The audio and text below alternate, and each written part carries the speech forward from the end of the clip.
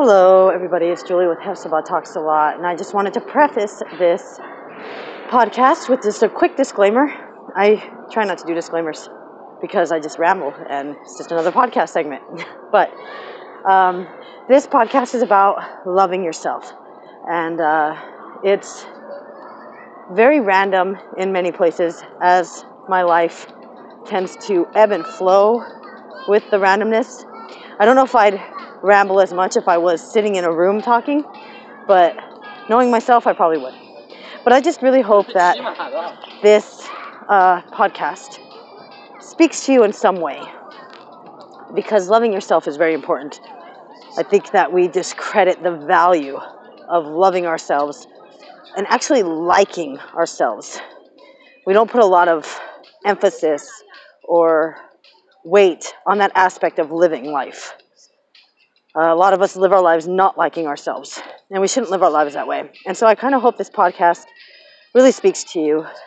If it did, if you have a podcast idea, if you just want to let me know your thoughts about any of my podcasts, you want to give me some feedback, you want to encourage me, I'm not going to say anything negative, because as you'll see with this podcast, you need to cut negativity out of your life. So I don't need negative comments. I will accept constructive criticism, however. So it's a fine line. Just make sure you're on the right side of it. You can write me at htal.podcast@gmail.com. I really look forward to hearing from you. And as I said, I really hope this podcast speaks to you and that you glean something vital and life-changing from these segments that were recorded over the course of 2 days. So thanks very much for listening and for your support. htal.podcast@gmail.com. Enjoy.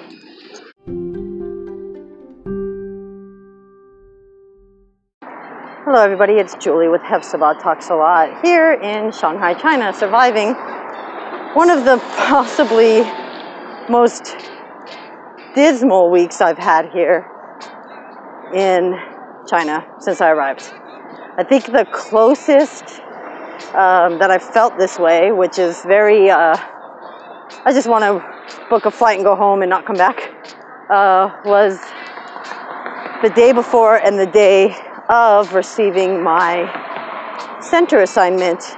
God, of course, came through and gave me a center assignment that really helped me.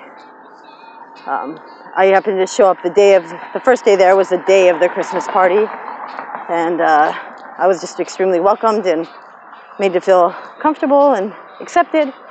I won the competition that day with my team, and it was a lot of fun. So it kind of helped me to get past that gloominess. When I heard how some of the other onboarders were treated in their centers, I just knew that God had made a way for me to have a good experience so that I wouldn't turn tail and run out of China. So I'm very grateful for that. I've been feeling that way this week. There's been a lot happening, and I feel like I've just been constantly being punched in the gut.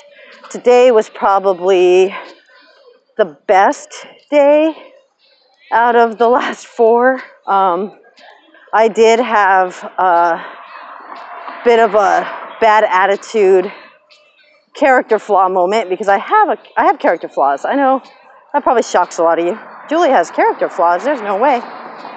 Yeah, character flaws. They exist. I am one of the I'm not going to say I'm the most honest people in the world, because I know that's not true, but I'm one of the most brutally honest, especially when it comes to myself. I don't sugarcoat my life.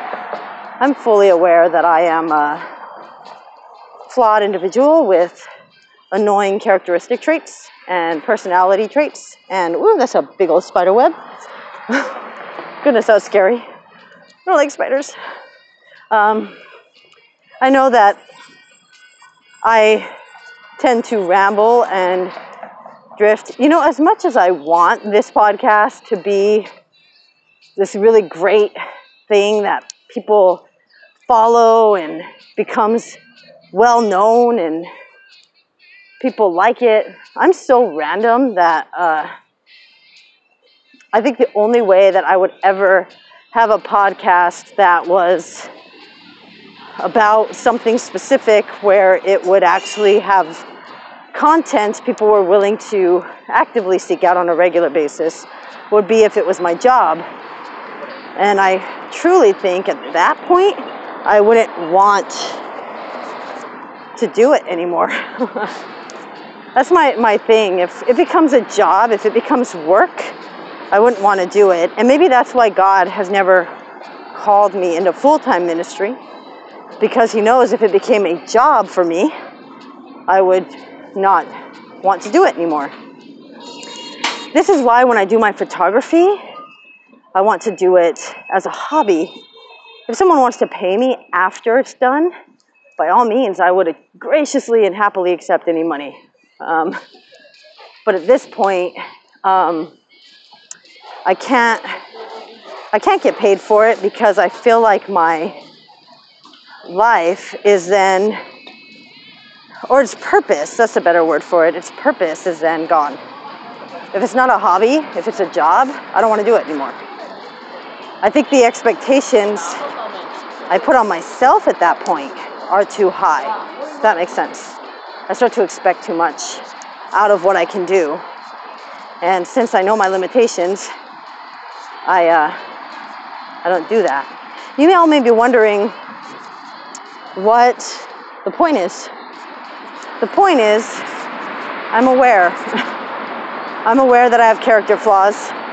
I told my roommate Kaylee today in a voice memo. In case you didn't know this about me, I am a very pessimistic individual. And I'm not the innocent until proven guilty kind of person. I'm the guilty until proven innocent kind of person, which means I automatically assume, you might as well know this, I automatically assume you're lying to me until you prove otherwise. So let's look at this in the realm of dating, for instance. I don't believe any of it. So any person that writes me after like seeing me on Facebook or anything like that, I'm immediately like, you're lying, or you only want one thing. It's going to take, if it ever happens, which at this point I don't expect it to, but it will take a whole lot of patience and a very godly and special man to win me over. Because I'm not interested, folks. I'm not interested in the platitudes. Flirting doesn't work for me. At least not the way the world does it. Oh, you're so beautiful. Yeah, whatever, dude. Oh, you're just such a special person. Whatever. Content, people, content. I need to have content. I can't have shallow, vapid platitudes. They don't work for me. I'm a writer. I need something deeper. Plus, I'm a Christian. I need something deeper. But anyway, I'm just getting off on random tangents. Wow, that is like the prettiest scooter I've ever seen here. That's the kind of scooter I want right there. I like that scooter. I'm going to regret the fact that I didn't take a photo of it. It's going to have to be like, oh, I wonder what it looked like. Anyway, once again, distracted and random. That's what I do. Anyway, so what's the point? The point is, do you know that they're when they're talking to Jesus in the Bible, they tell him, oh God, what's the greatest commandment? Now, most of the times, well, they didn't say, oh God, because a lot of them didn't believe Jesus was God. But they wanted to trip Jesus up.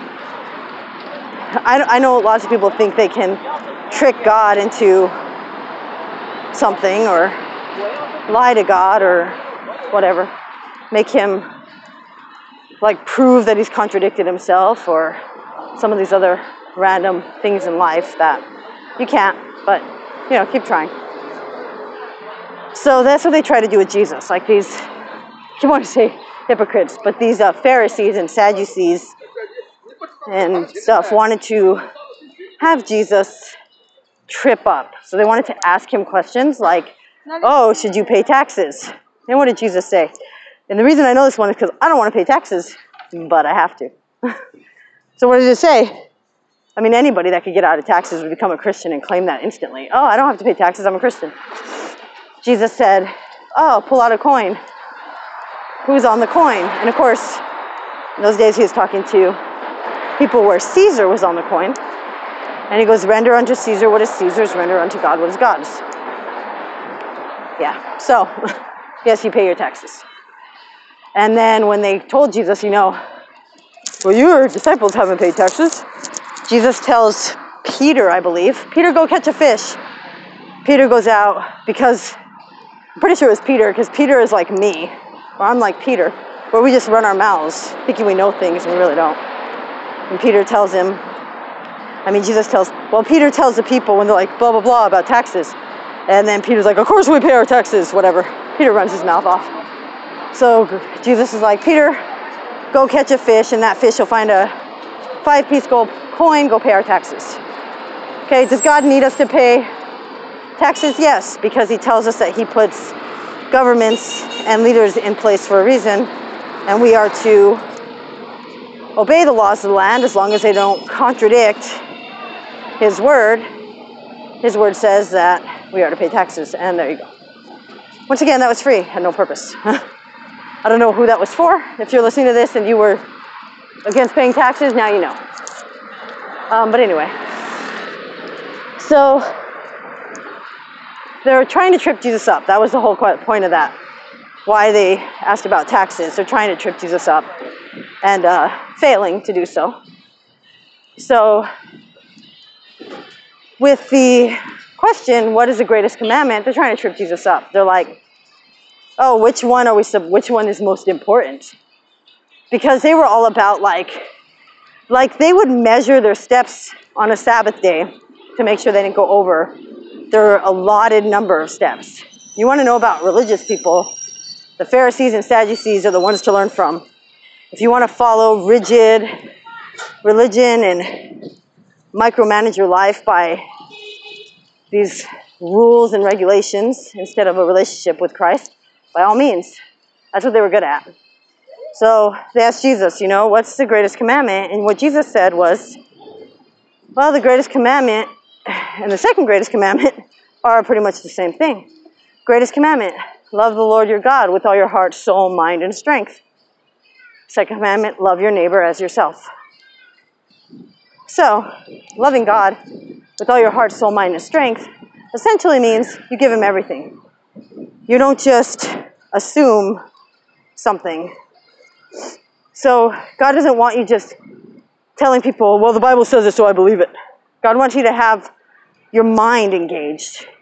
He wants you to be able to say, the Bible tells us that we must, I almost said neither a borrower nor a lender be, and that's not in the Bible.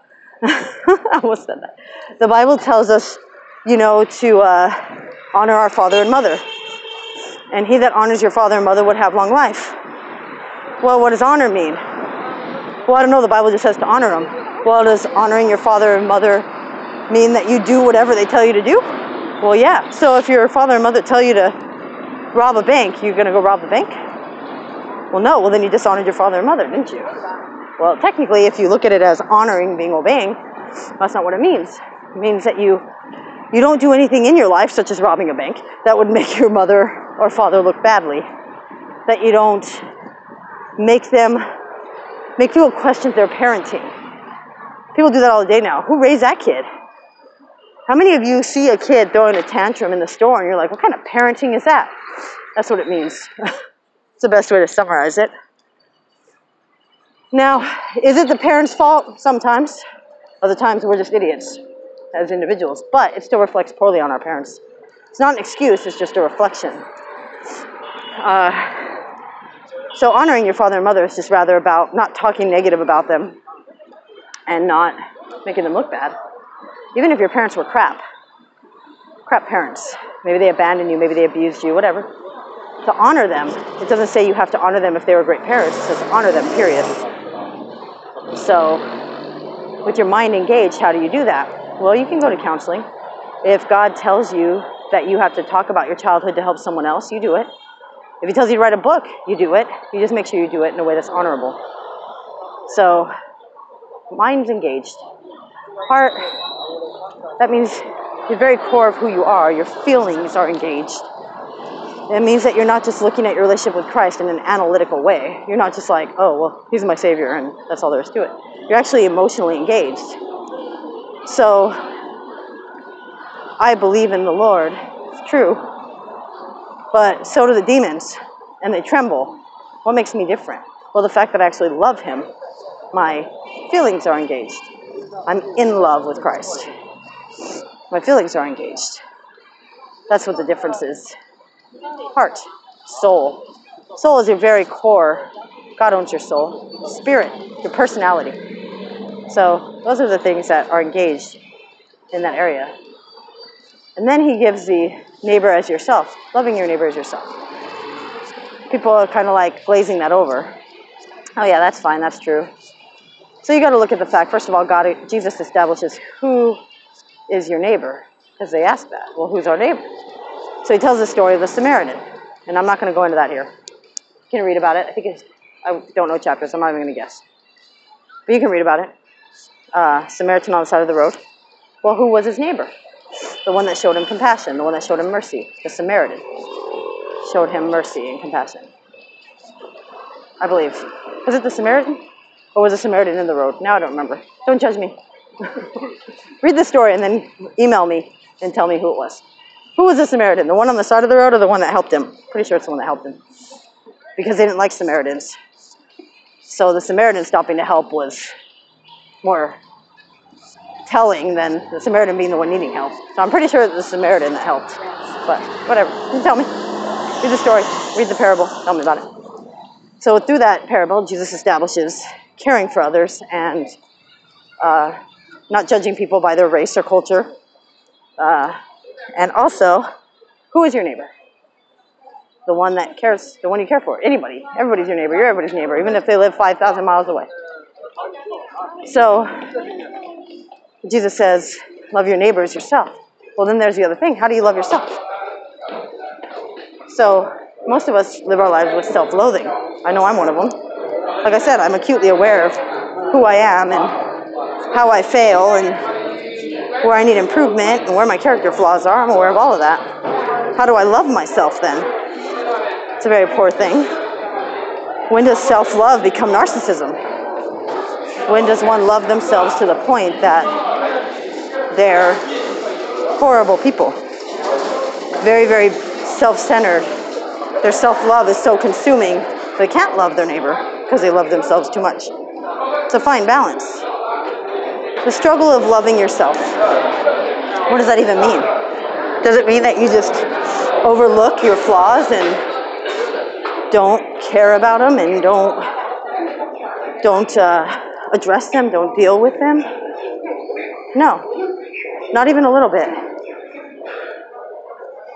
But then what? Are we supposed to be self-abusive and hate ourselves? No, not that either. We have to be acutely honest and aware. If you love your kids, do you let them get away with anything? It's not love. Seriously, if you spoil your kids and you never call them to task on anything, that's not love. You give them everything they ever ask for, everything they ever want, not love.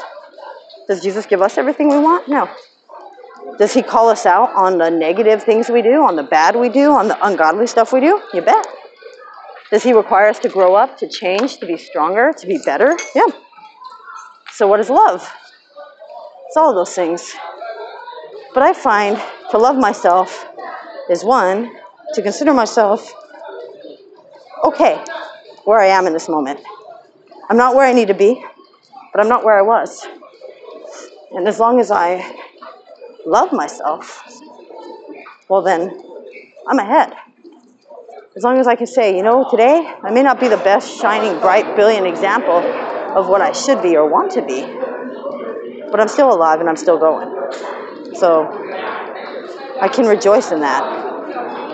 Loving myself is also acknowledging I'm not perfect and knowing that despite my flaws, I am loved and accepted. And as I said a week ago, what a difference a week makes. I deserve because I'm him. I'm his. I'm not him. I'm his. I deserve good things in my life because I belong to Christ. My behavior can cause negative things in my life and cause problems, but in addition to all that, his love, his purity, his holiness covers me and gives me the gift of being able to say that I deserve good, I deserve better, I deserve more.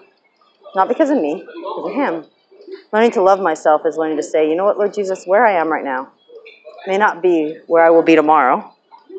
I could be 5 steps ahead, I could be 1 step behind. But I'm still going, and I can love myself in that. You know, the movie they just put out about Paul was powerful beyond measure because I never really considered how he felt knowing he condoned the taking and actively participated in the taking of so many Christian lives when he was zealously persecuting the church. And through all that, God blinded him on the road, got his attention and said, why are you persecuting me? Saul, Saul, why are you persecuting me? And Jesus called him to himself, delivered him, and saved him. Paul, who had persecuted so many people in the name of God. But Jesus called him out of that, saved him. But does that mean that Paul didn't carry that with him? And the movie powerfully portrayed that. If you haven't watched that Paul movie, you need to. Because it portrayed the burden he carried for the people whose lives were taken. And I think that is something we need to consider, because through all of that, Paul was still able to love others. And even though he calls himself the chief of all sinners, I believe he was able to love himself. And that was why he was able to give everything to serve Christ and to serve the people of God. And I think that's what it means to love oneself. And it is a struggle that we must face every day, and a challenge that one day we can overcome. But we have to do it a day at a time and ask Jesus to show us what it means to love ourselves and how we walk that line. I might consider this in the second half of the podcast. Send me an email, htal.podcast@gmail.com. HTAL. Hepzibah talks a lot. HTAL.podcast@gmail.com.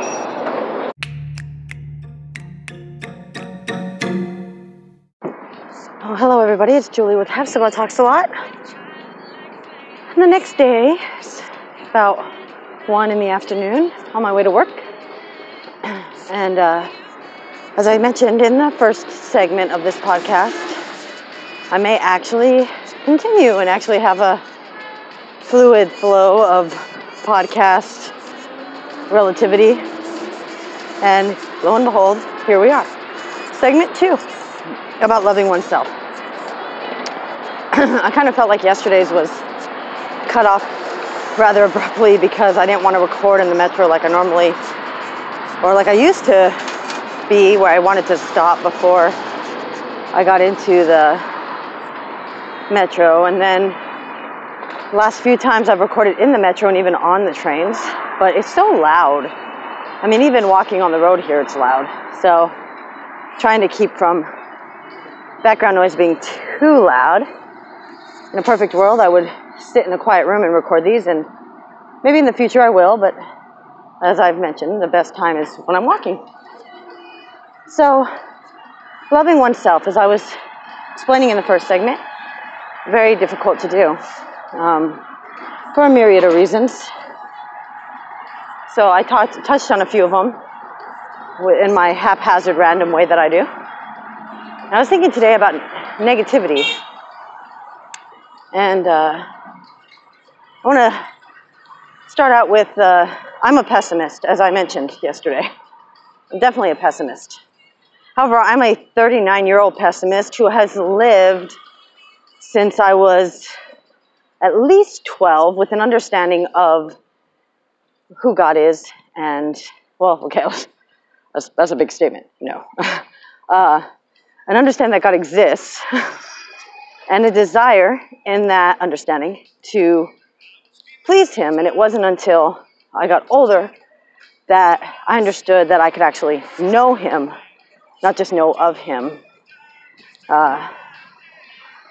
So I've lived the majority of my life with a firm belief in God. Did it waver? Did I have moments of doubts? Did I have moments where I left and lived a riotous life? Of course. Do I fail? Do I make mistakes? Am I human? Yes, indeed. Part of that is what makes it difficult to love yourself. So let's look at negativity. In one of my other podcasts, I may or may not have shared, I talked about, I don't know, because I do so many podcasts and I feel like they're irrelevant or a little too opinionated in a passionate way for me to use them. So I don't know if I shared the one or not about negative self-talk, but I'm pretty sure I did. Pretty sure I did. But we have to learn how to eliminate negative self-talk in our lives and also eliminate the outside negativity. I can't tell you how many times I hear backward compliments or backhanded compliments, whichever word works for you, which is essentially like, oh, I could never wear that dress, but it works for you, kind of things. Like, in other words, like, that dress is ugly, and I want to tell you that, but I'm going to say it in a way that sounds like I'm being nice to you, when really I'm telling you that you look hideous, okay? Women are catty. We can definitely be hurtful with our words. I think women are probably the best and the most guilty of backhanded compliments. I'm not going to apologize for us women because we're just a little too intelligent.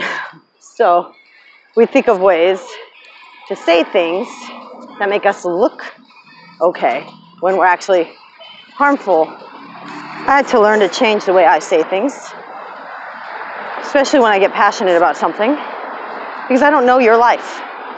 And I could say something that may be 100% true, but the way that I say it could cause you harm. As a believer in Christ who knows that he loves you, I have to be aware of this. Do I 100% all the time achieve that? No. I really do try, though. I used to not have a filter. I hate when people excuse stuff like that. Usually, and this is justifiable, the older community, the elderly, have no filter. And we just let that be. They have lived their lives, folks. They have been politically correct and apologetic, or they haven't, whichever. And now they're at the end. A lot of times they're disregarded and disrespected and ignored, and they just say what they feel. And we just let them, because they deserve that. They deserve to be allowed grace. But as a 39-year-old woman, I shouldn't be somebody that doesn't have a filter.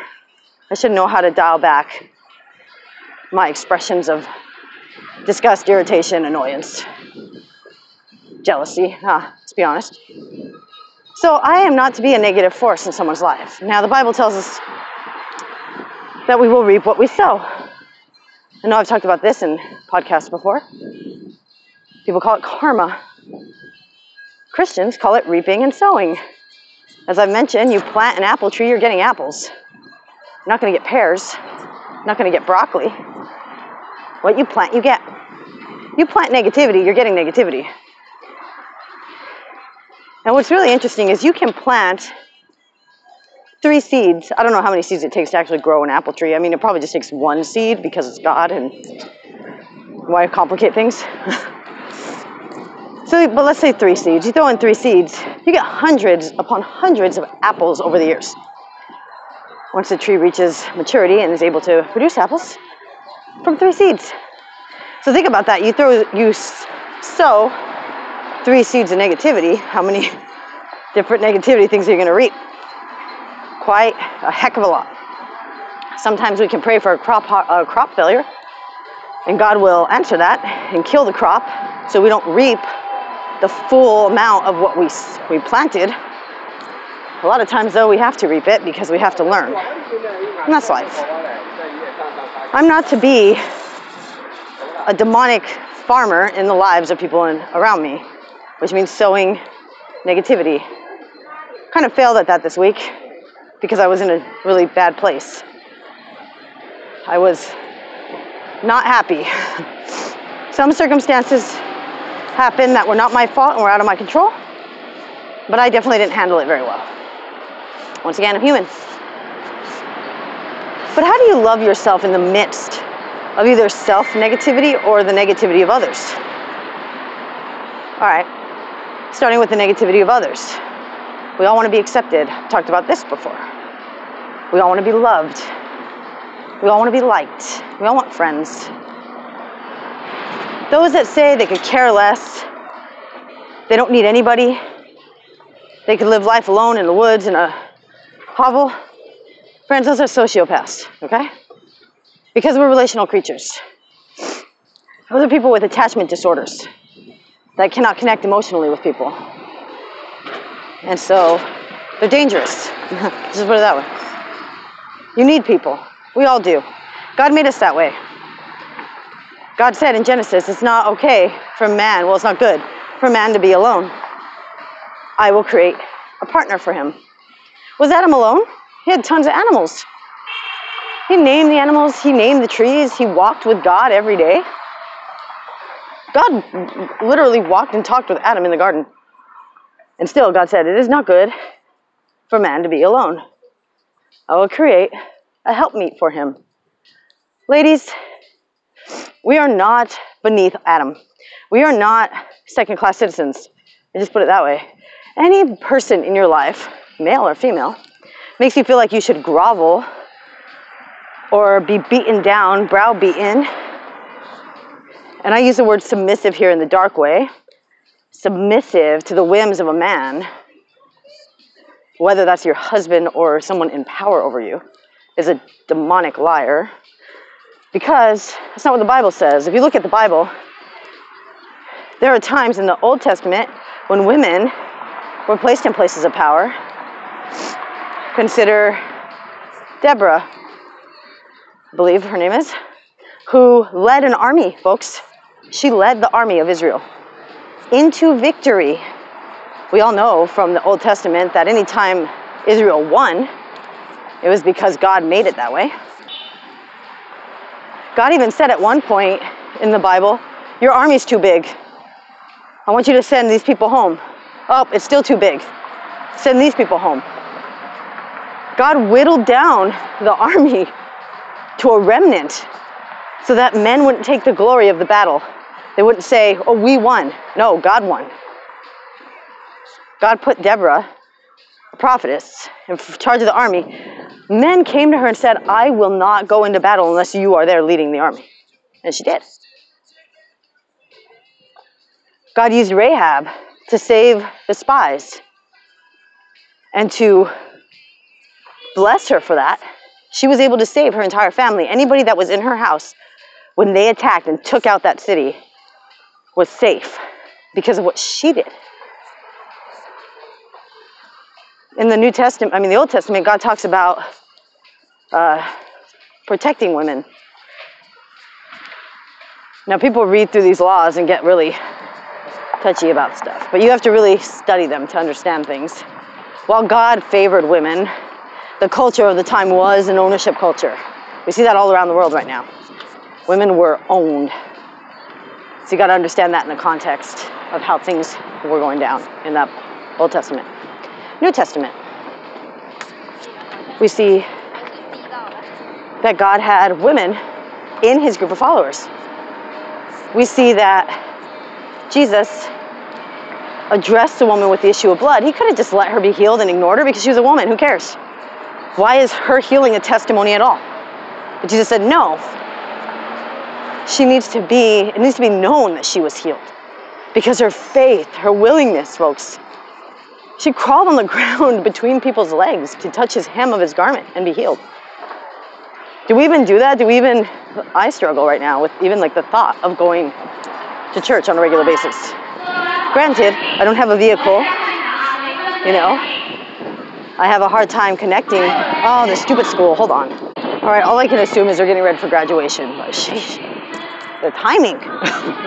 Anyway, I even struggle with the desire to go to church on a regular basis, and granted, I'm in a strange country.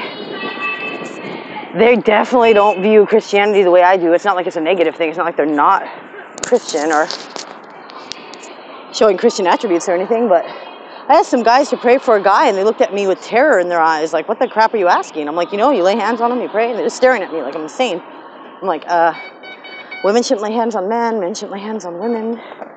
It's just the way it goes. But when was the last time that we were so urgently wanting to touch Christ? It's been a long time for me. Doesn't mean I'm not saved. I got off on a tangent there. I'm supposed to be talking about loving oneself. I believe that God wants us to know. Oh, I was talking about women's value. That's why. It's like, what does that have to do? It's difficult for women to love themselves if they don't see value in themselves. That's the point. So the woman crawling on the floor, crawling on the ground to get to Christ. And then you have the Samaritan woman at the well, which is my absolute favorite story. And I got to tell you, I got ticked off the way one of my professors sees her approach to Christ, because he turns it into a sexual thing, which pisses me off. You can read so much into stuff. People believe Ruth and Boaz had sex in the field surrounded by his men. That's like fracking moronic. The perversion of this culture is just twisted. How could Ruth be viewed as a pure woman that Boaz wants to pursue if she crawls into bed with him in the field in the middle of harvest time and sleeps with him in front of all his men? Give me a break. People are idiots. I highly respect Ruth. Don't diss Ruth, man.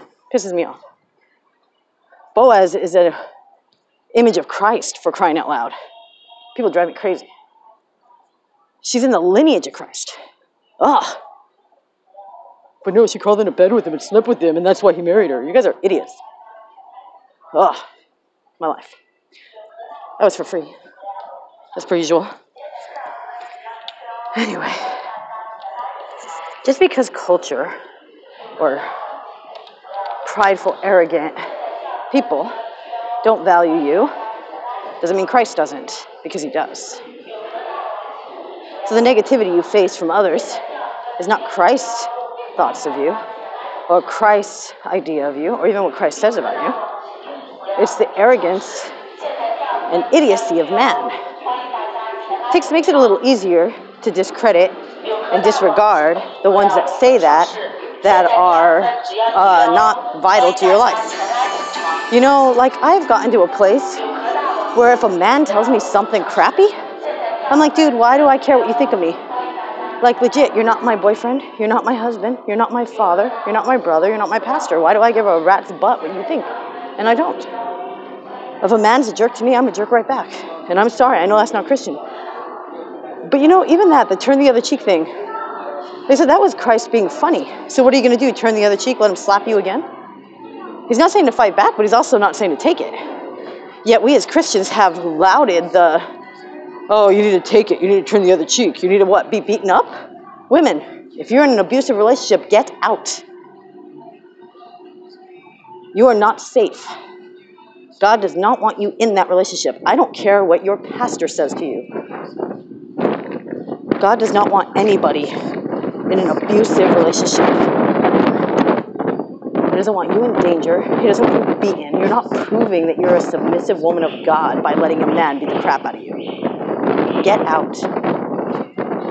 And that was for free also.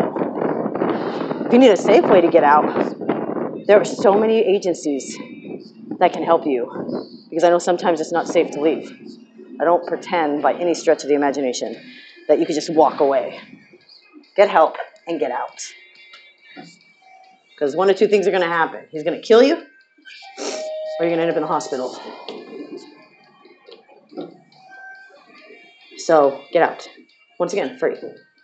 The point is, you need to find a way to either confront negative people in your life that are vital to you, like if it's a parent or a child or a significant other. If it's domestic violence related, get out.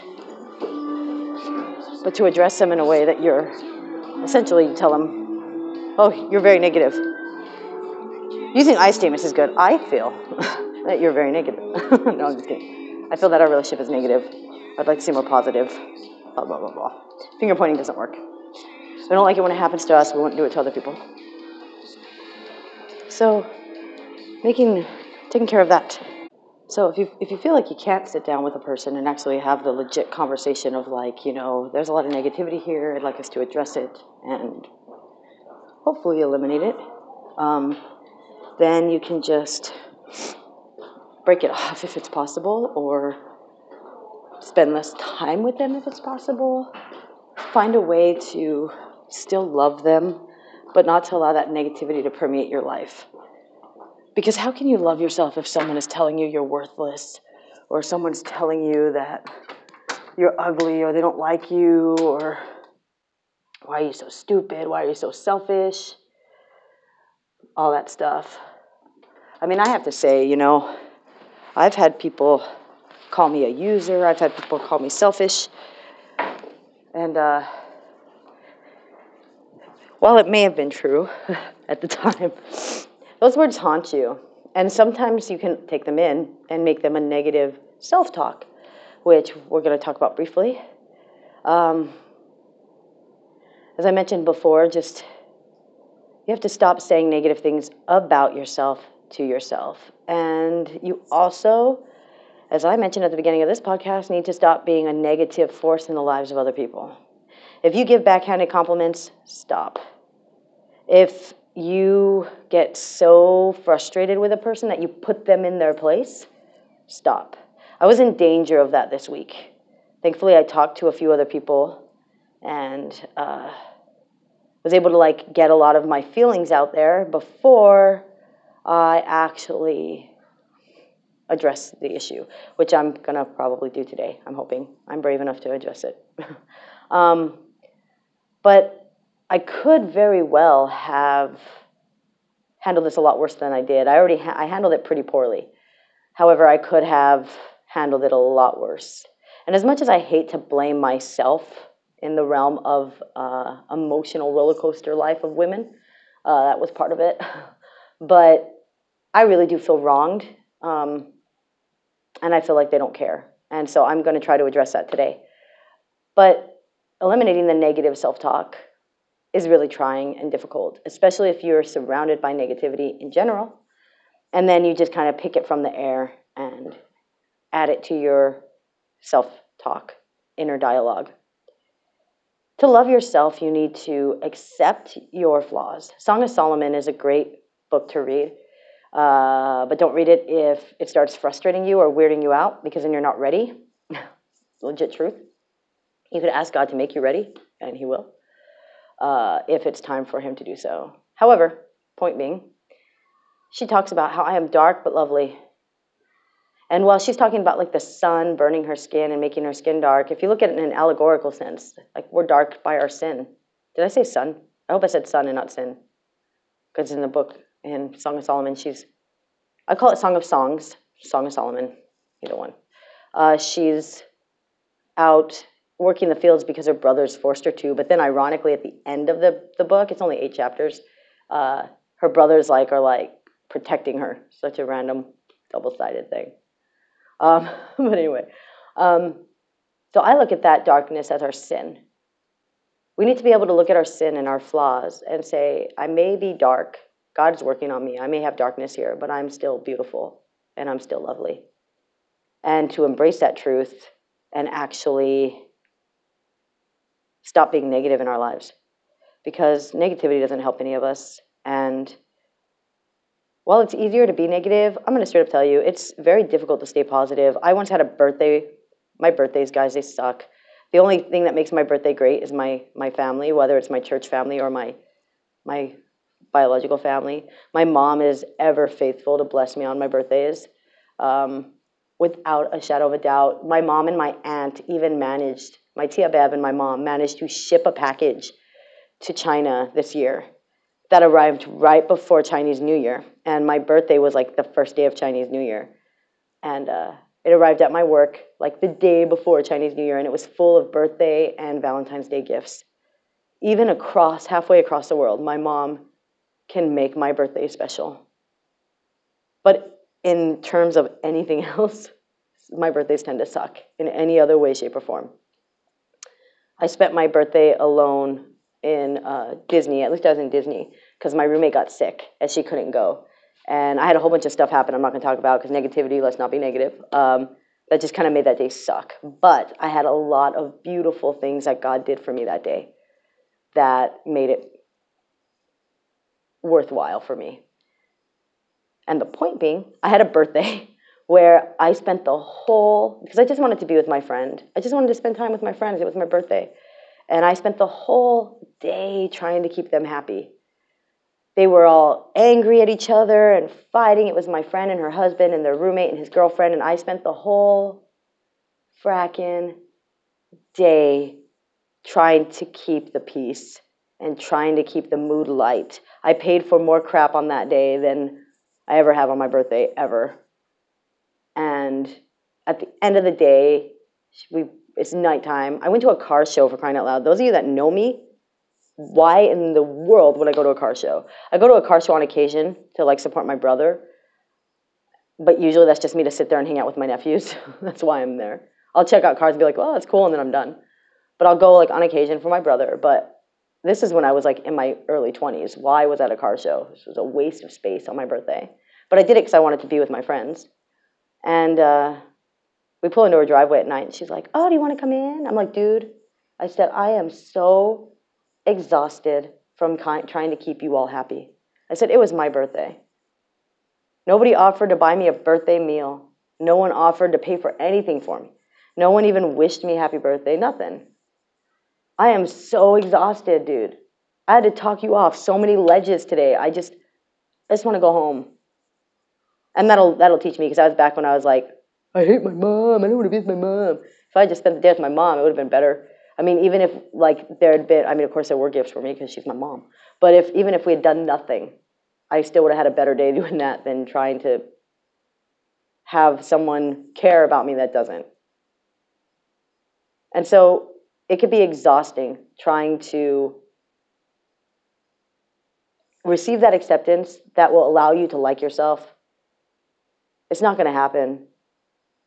In order for us to love others, love your neighbor as yourself. If you hate yourself, how can you love your neighbor? If you're jealous and bitter about people, that means there's something in you that is not settled. And until it is settled, your jealousy and your bitterness won't go away. If you're very judgmental and harsh, it's because you're very judgmental and harsh on yourself. Because that's the way I am. I expect more from people because I expect more from me. I cannot be fair most times. However, that's what hinders my loving myself, is the fact that I'm basically like, I expect this from you because I expect it from me. And if I can deliver it, so can you, which is not 100% true. But learning to love yourself is vital, because once you're able to love the Lord with all you are, and then love yourself so you can love your neighbor as yourself, your life will have a lot less stress. And I only know that because I lived that at a point before I was completely broken and shattered. I used to live that. I genuinely loved people. And yes, sometimes you get hurt. Well, I got royally hurt, but sometimes you can get hurt. Sometimes they slap you in the face and it sucks. However, because you love Christ and you love them, you're able to look at it. And I remember I used to pray, God, I want to love like you love. And he told me you would not be able to handle it because of the rejection. We pray that all the time. God, give me love like yours. We couldn't handle his love for us. To actually give that to another person and have that rejection come right back at us the way it does to him. But we can have a measure of his love in our flawed humanity that is not like this earthly love, but is a deeper love for each other that allows us to encourage one another, edify each other, care for each other, be empathetic, and actually develop stronger relationships. I may do a third part to this. We'll see when I leave work today. If I feel like doing a third part, I will. Or later today, in the sanctuary of my room, do another part. We'll see. But if not, thank you for listening. And expect more about this later, because it will definitely come up more. If you want to send me an email, htal.podcast@gmail.com. I look forward to hearing from you. Have a beautiful day.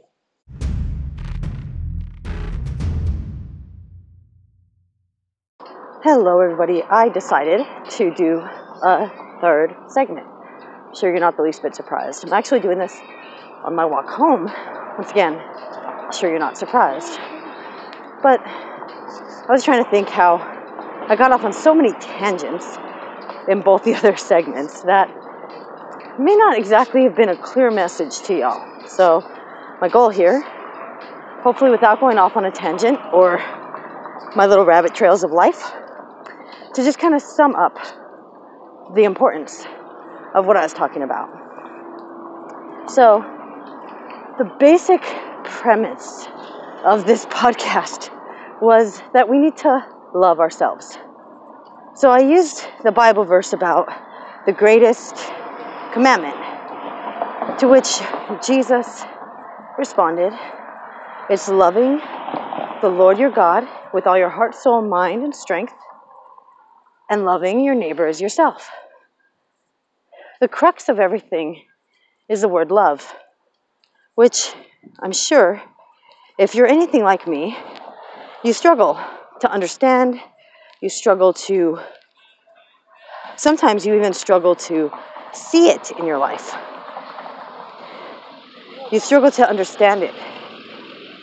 Now, a while back, I did a podcast about God's love and how I felt like my love wasn't reciprocated. And I shared a quote from Pastor Lake, and I talked about the value of love. I think this world gives us a very false impression. For instance, we can look at Hollywood, and we can look at how romance novels and romance movies and television shows, music, how all of these things give you this horribly skewed, broken, dark side of love. That's not to say that you can never find love, but it makes love seem like something miserable. Why would you actively seek something like that out? When you think about Hollywood and how it makes like the playboy someone to pursue, this man who has been with countless other women, and you're supposed to be the one that he's willing to be tamed for, the one he's willing to settle down with, the one he will stop his philandering to be with. You're going to change the bad boy. Now, ladies, I'm extremely guilty of being attracted to the bad boy. Thankfully, God keeps a hedge around me, and the bad boys can't get near me. But that is a draw of Hollywood. If you can tame the bad boy, you must be something special. You must be a kind of woman that men would want, because if this philandering man that can have any woman he wants is willing to settle down with one woman and you're her, there has to be something special about you. So we're willing to take on these men that are philanderers. So then even Hollywood tries to flip it. And they've tried to make shows about women being the philanderer, And you have to look at the skewed logics of the world. Because if a woman sleeps around, she's a whore. If a man sleeps around, he's a player. And desirable, by the way. Don't forget that. Because that's what Hollywood tells you. Women sleeping around, strange. And not right.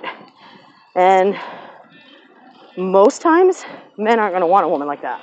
They're just going to use her and toss her aside. They're not going to want to make her settle down. They're just going to take advantage of the situation and move on to someone else. Someone willing to make him settle down. Someone that only had a couple lovers or no lovers. And that's considered okay. So that's the world we live in. When it defines love, it's a dark, twisted, abusive situation. So love is skewed. Then you have to look at self-love, because we're told so often that we're not supposed to, granted, people will say to look out for yourself. But the majority of the things we hear is that we need to look out for others. Totally true. That we need to care about others. Totally true. We're not allowed to love ourselves, but they won't straight out tell you that. We know that some people become very self-absorbed. They're very self-consumed. They believe that everything about them is valid and nothing about anyone else is valid. These are the people that dominate the conversations with themselves. These are the people that you can count the I sentences and eventually have to stop because you're in the double digits and moving into the triples. These are the people that truly don't care how they come across, who likes them and who doesn't, because they aren't in tune enough to even notice. So people are annoyed by them, but their conversation continues based on their understanding of who they are and their value to the world. Now, people are valuable. I'm not saying that they don't have value. It's just that they oversell themselves. They see themselves as the answer to everything, not necessarily the truth. Yeah? So there's a danger with that whole self-love movement. So how do you find that middle ground? How do you find that place, that niche of I love myself in a healthy way? And it's really, I don't have the answer, folks, except the only answer I can give you is Jesus. When you look at the word humility, it's not the way the world defines humility. So right now we say, oh, you have no humility. We take that to mean the person is very prideful, that they're very boastful, that they're not humble. But humility and being humble are not exactly the same thing. And the way the world defines it is how culture and modern times has evolved humility to become. So then what is humility? I have a very hard time putting it into words. So forgive me for a second on that. But humility is essentially knowing who you are in God and knowing what you can do and what you can't do. So for instance, I can carry a tune. It's my favorite reference. And I'll tell you why. I love to sing. I'm just not Whitney Houston or Mariah Carey or Mandisa. I am not the lead singer. I'm not Beyonce. Right? And I hate that. It's one of my biggest struggles. Could I become that? If I invested, but let's not get there. Or go there. So I know that my singing ability is limited at this point based on how much time and effort I've put into it, how much practice and study I've put into it. It's basically saying none. And I know that I can harmonize. I know that I can sing. I know that I'm not tone deaf. I know I'm not a lead singer. So as much as I would like to have someone come up to me and say, Julie, we're starting a band. We want you to be our lead singer. We just feel like you have exactly what we're looking for. I know that's not going to happen because I know my limitations. I also know that as much as I want to be on a worship team, at this time it's not going to happen because my one selling point for me being on a worship team is having a deep, holy, saturated worship. And I don't have that right now because I'm in a bit of a distracted place. Knowing my limitations. Knowing where I'm gifted. Where am I gifted? Writing. You need me to pound out something for you in an hour or something, I can do it. May not be the best work. It may not be a J.K. Rowling or Tolkien level novel, but I can pound out something for you and make it sound good enough to like pass the muster, you know what I mean? It'll get you in the door and the rest is on you. Writing is my ability. So does that mean I never seek help in writing? No, because I know there are people that have more talent in the writing area than I do. So I tend to try not to think about that too much in regards to, I don't think of myself as the best. So the point is, with humility, you know where you are. You can accurately gauge where you are in different areas. So you know areas where like, well, I'm definitely not called to do that. Oh, I could definitely fill that role. I need help here. I can help here. See what I'm saying? That's humility. When God told me I didn't have any humility, I was completely shocked. I'm like, what are you talking about, God? Of course I have humility. Totally blew my mind. And then he had me understand what humility is. It's not pride. He's not saying that I was prideful. He was saying you are jealous because you are aware of your shortcomings here, but you don't want to admit that you're aware of them. And so you want to be placed in a space you're not equipped for because you want that space. But you don't deserve that space, and it's not for you. And in the meantime, you're selling yourself short here, where if you would just exert yourself, you could be at this level and do what I've called you to do and shine, but you won't because you second guess your abilities, you second guess your talents, and you sell yourself short instead of saying, yes, I can do this. Does it make sense? Here's the point with the humility thing. To love ourselves, we have to have that accurate picture of who we are, where we fall in the scales of, and the balances of living for God and doing what he wants, but also in our relationships. We have to be able to understand that there are other people in our lives that aren't necessarily the best for us, and we have to make wise decisions there. But we also have to realize that there are people in our lives that they may be number one in our life, but we're number 17 in theirs. And being aware of that means that their rejection of you when you want to go out for coffee, but they'd rather go out with their number 2 for coffee, is not a personal affront to you.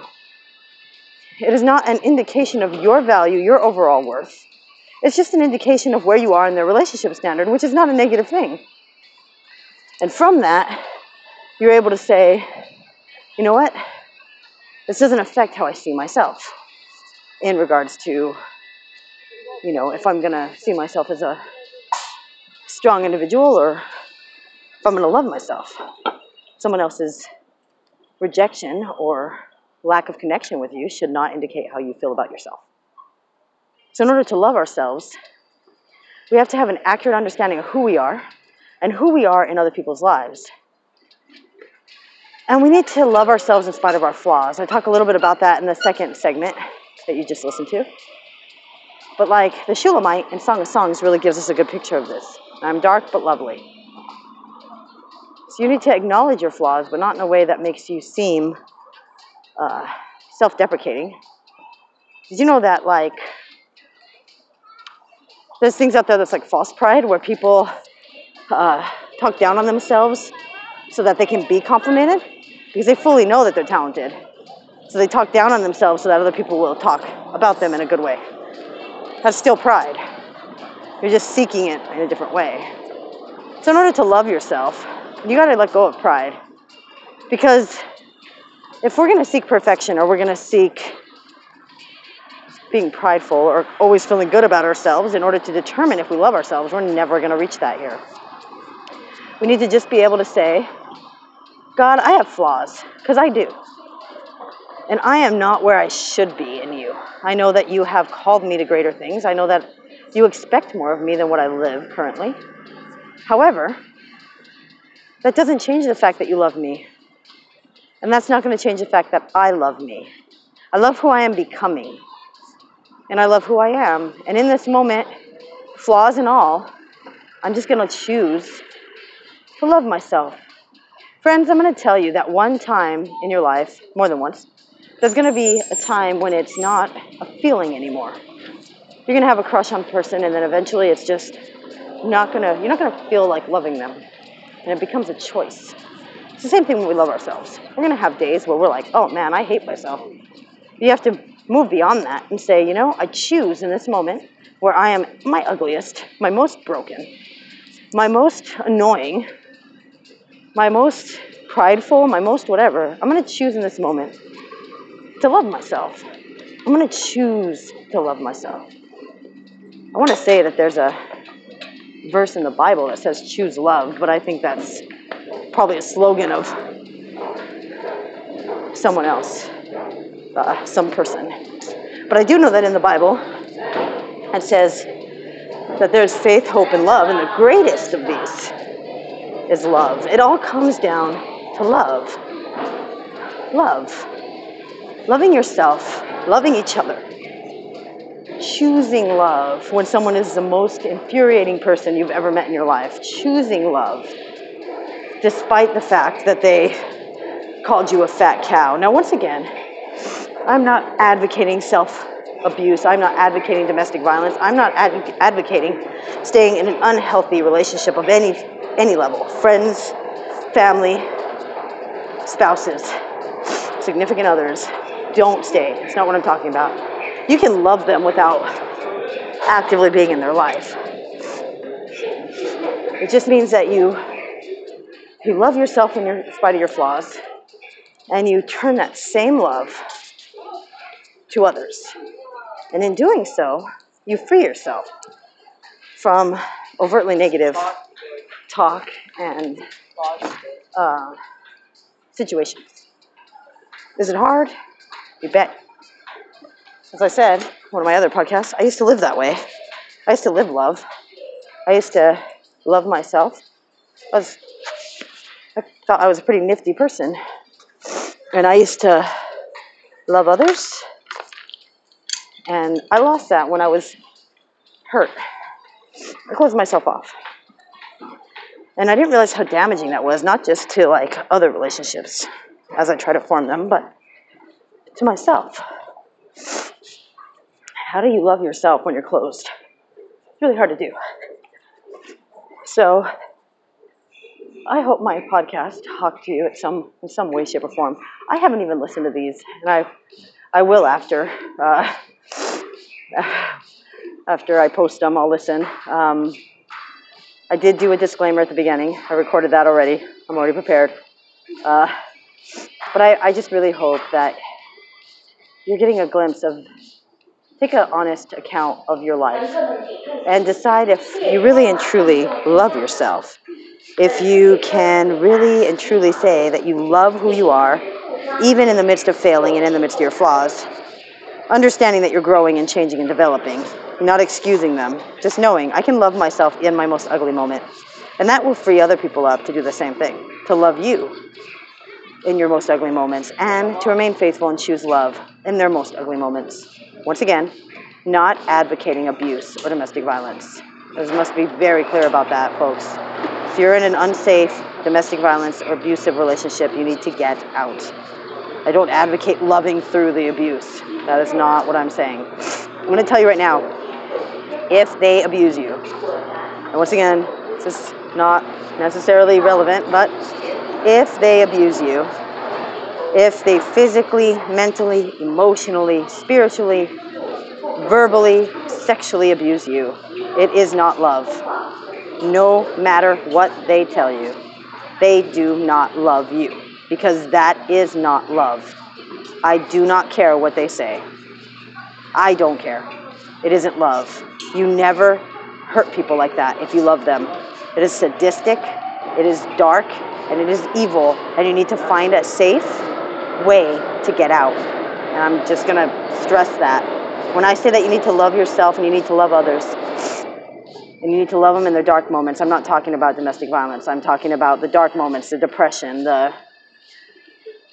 I'm just going to be a jerk today moments, not I'm a stinking abuser and I'm sadistic and I'm a psychopath and I'm just going to physically, mentally, emotionally, sexually abuse you and you're just going to take it. That's not what I'm talking about. So understand that. If you want to write me, it's htal.podcast@gmail.com. I look forward to hearing from you.